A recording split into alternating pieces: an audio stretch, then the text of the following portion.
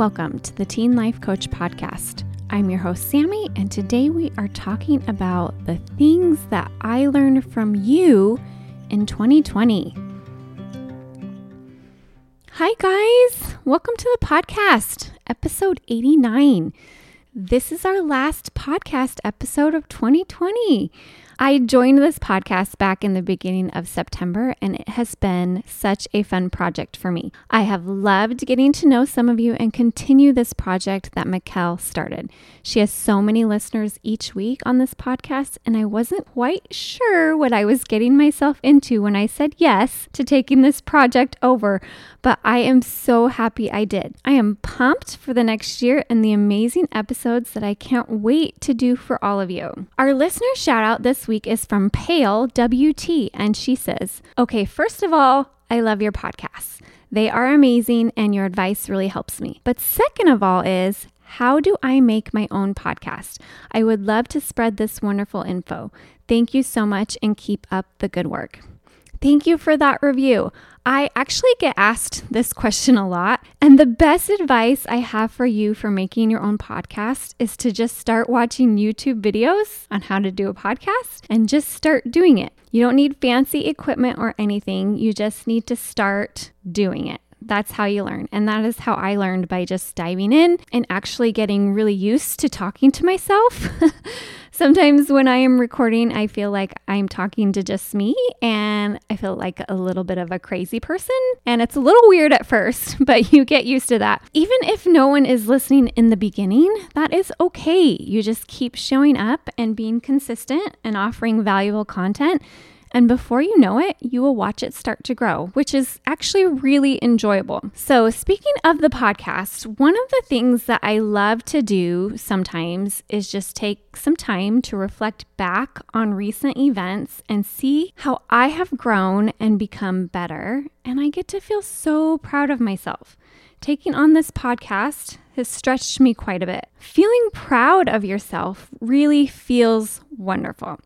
It doesn't come from the place of, I am better than you, or I am better than that person, but it comes from a genuine feeling of really appreciating yourself and being satisfied with yourself. So you know the feeling of satisfaction, like when you work really hard to study for a test and you get your grade back and you have that feeling of, wow, I did really good. Or maybe you clean your room after it's been very messy, right? Like after Christmas, or your room's a little messy.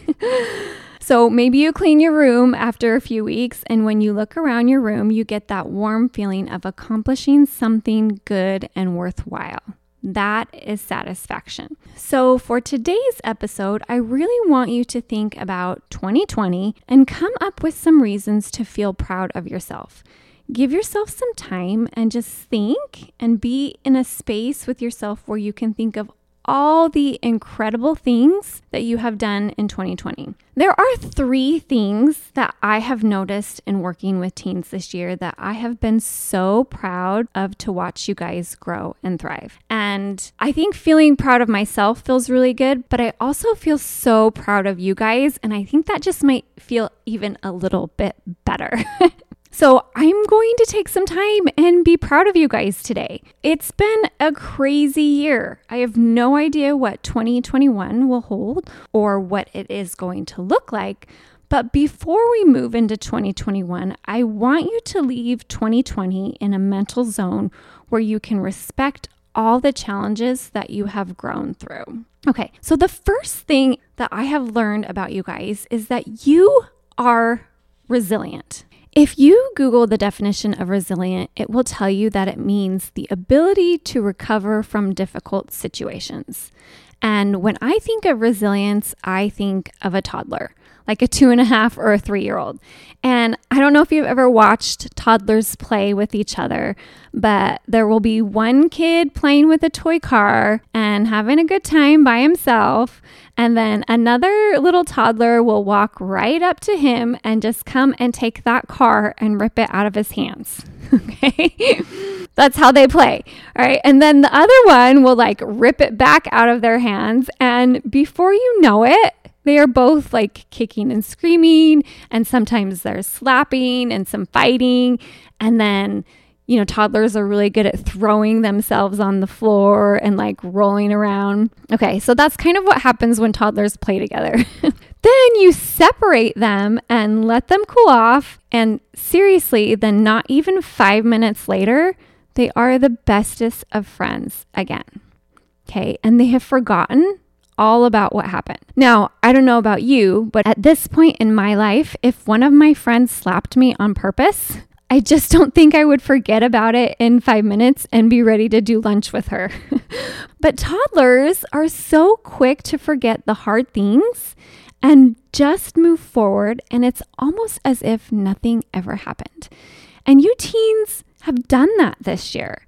You are like that. You have taken all of the circumstances of this wacky year, took them in stride, and kept moving forward. So many of you have recovered from difficult or painful situations and continue to keep rolling ahead. You guys are also masters at adaptation. Okay? Adapting means that you can change to better suit your environment. And teen brains are so much better suited for adapting than adults.